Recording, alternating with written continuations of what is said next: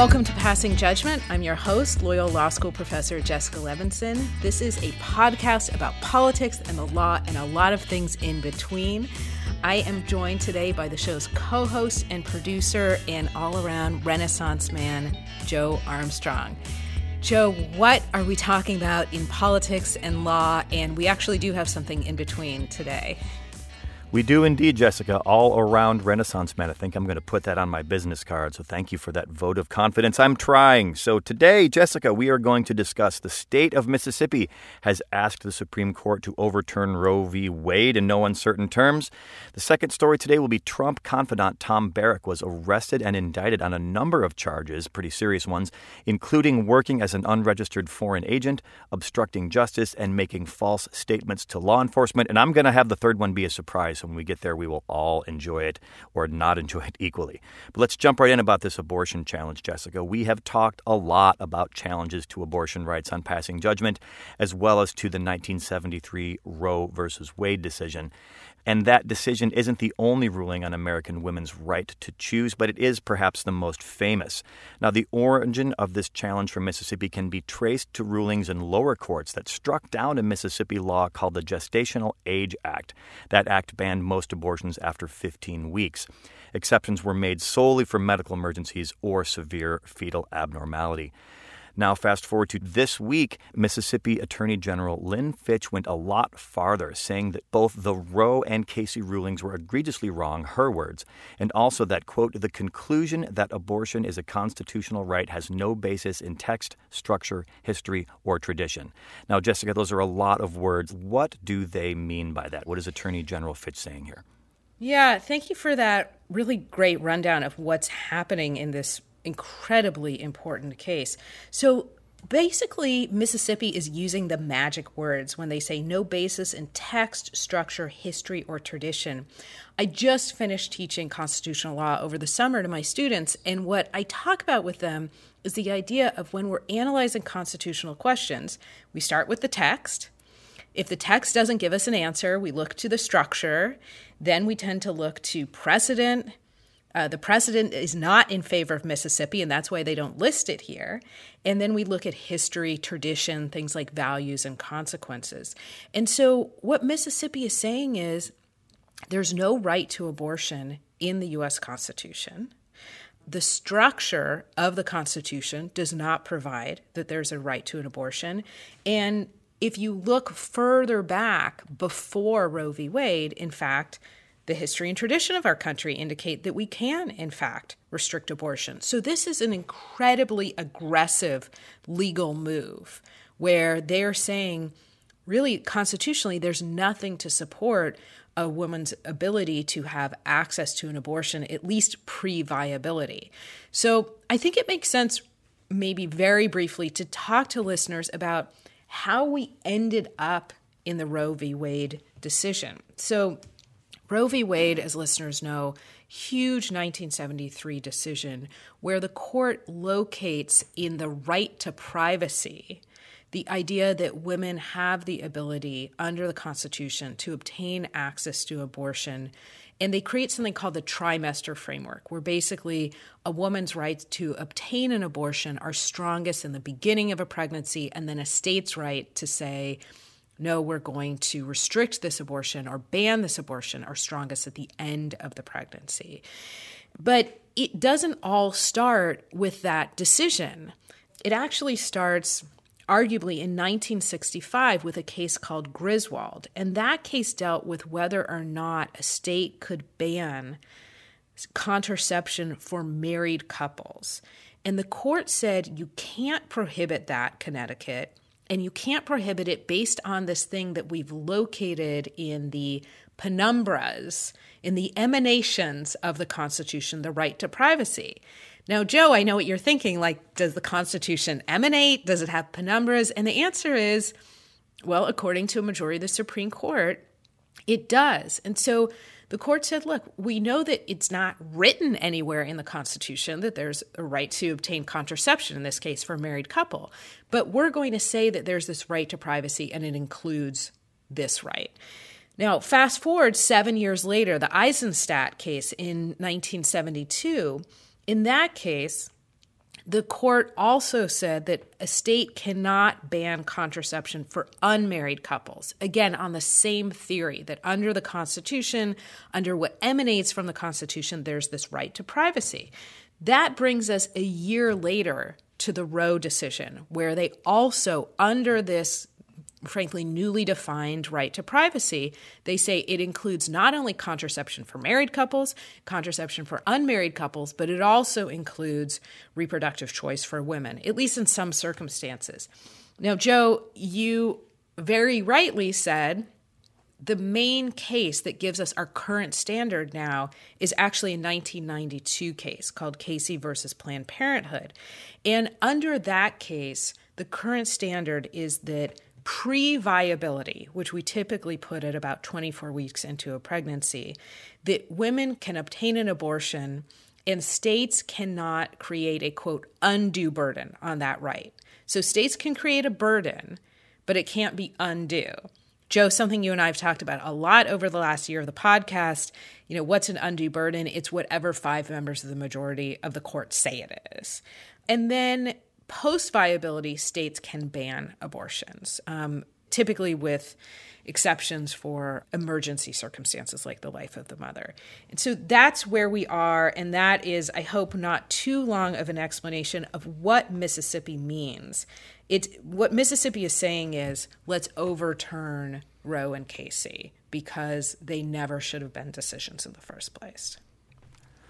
All right, Jessica, thank you for that. We've talked a bit about the history, how we got to where we are. Now let's talk about where we are now. Now, I've sourced the following data from a number of places, including the National Center for Biotechnology Information and elsewhere. A lot of Google searching went on in my house today. The data show that women of color and of poorer socioeconomic status have higher abortion rates. So that's our starting point. Also, this data is, I'm about to give you some about 2008. But the most solid data I can find on this. So white women not of color, they have on average about 12 abortions per 1,000 women of reproductive age.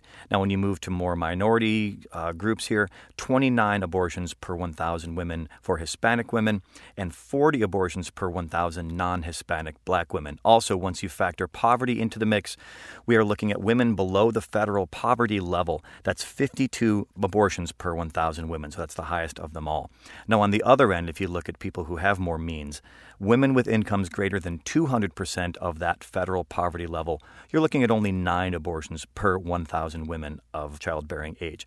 So abortion opponents have referred to these data to make a case that poorer women and women of color are being exploited by abortion providers, although, according to my research and other people's research who do it a lot better than I do, there is no evidence of racial targeting or profiteering by abortion providers. Now, in terms of the number of abortion clinics in America, that number has been dwindling.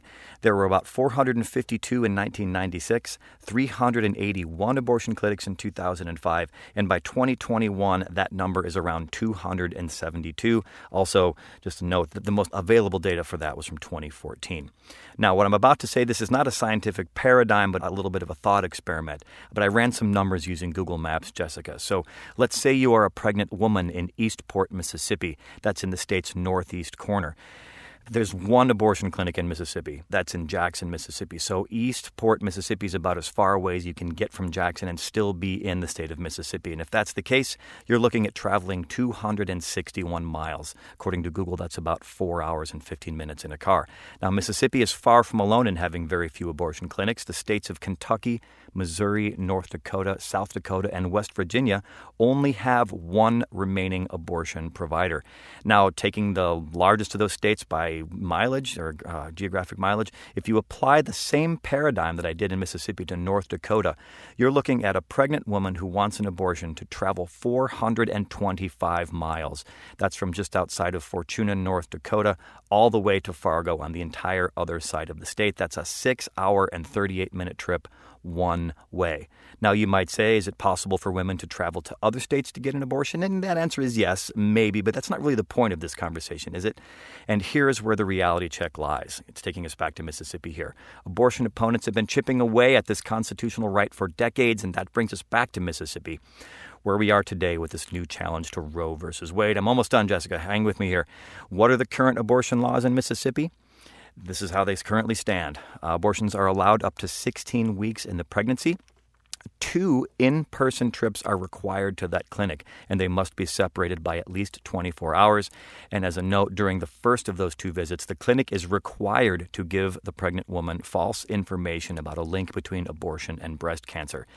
And if the woman is a minor under the age of 18, an unemancipated minor typically needs written consent from both parents or their legal guardians there. The state of Mississippi has also enacted bans on abortion after 6 and 15 weeks, but neither of those bans is in effect right now due to court orders finding those bans unconstitutional. So that's a lot to chew on, Jessica. Now, bringing us back to this challenge we're talking about, does this new challenge really represent a change in strategy for Mississippi or for anyone else challenging abortion? Yes and no, but I know we talked about this a little bit before. It's not going to shock our listeners to know that we talk about our topics until you spring one on me, like you're going to today beforehand. And I'm so thankful that you talked about the statistics, and it really does bear repeating who is disproportionately affected by these restrictive abortion laws. And it's typically women of color. There might be evidence that it doesn't target women of color, but it is typically women of color who don't have access to resources, for whom it is very difficult to find time and the ability to travel long distances to obtain an abortion. So I want to point out that there are, even now, before we have this big case, there are places in America where it's very, very difficult for a woman to obtain access to an abortion.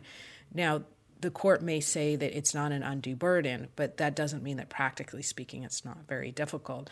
And so just emphasizing everything you laid out so well. Now, with respect to Mississippi, you asked me, is it a change in strategy? It really is, I think. As you said, this Mississippi abortion law bans all abortions after 15 weeks. That's obviously pre-viability. And so when we talked about this at the time, Joe, it felt fairly clear. Well, if you uphold this ban, then you're upending Roe and Casey. Now, in May, when the Supreme Court agreed to hear the case, Mississippi had said, well, look, Supreme Court only overturned Roe if that's the only way to uphold the state law. Now, I would argue it kind of is the only way to uphold the state law. But now they're saying the kind of quieter part out loud. And now they're saying what we talked about, which is that you have to overturn Roe, you have to overturn Casey. They have no basis in text, structure, history, or tradition. And again, pointing out they don't mention the word that I talked to my students about, precedent, because the precedent obviously goes against them because of Roe and Casey.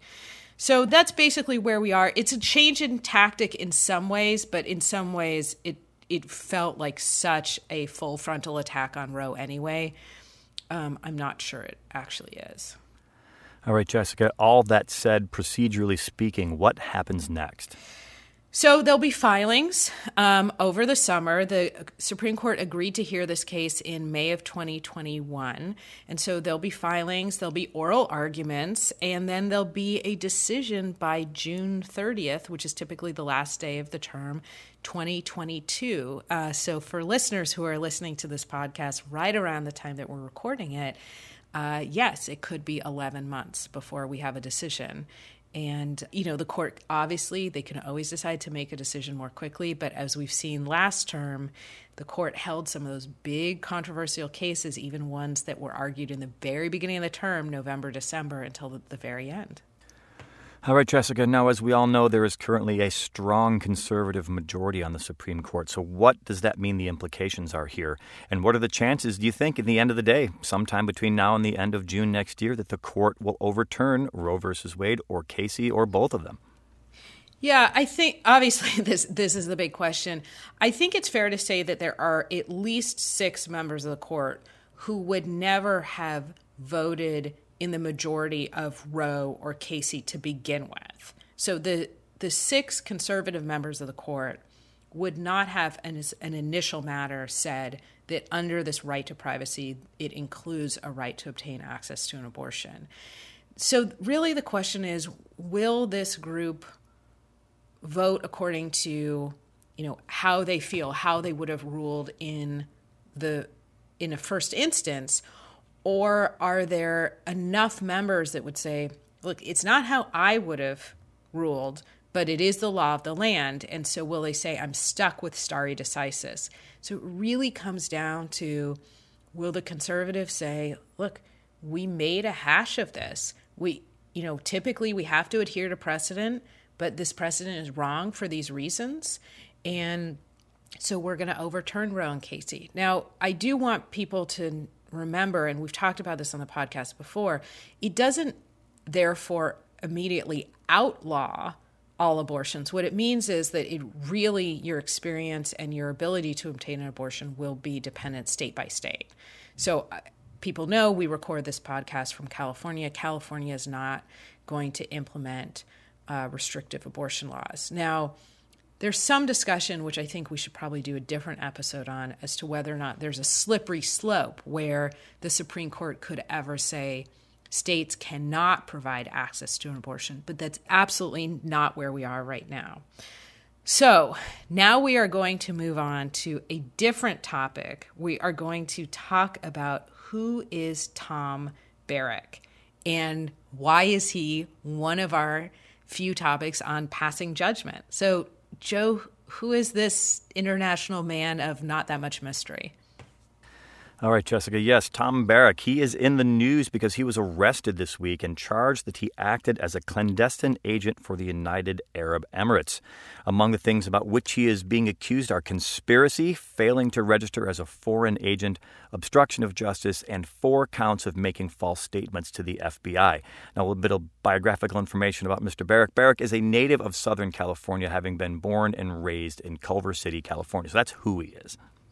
What is his relationship to somebody I think we've talked about once or twice on the podcast, former President Donald Trump?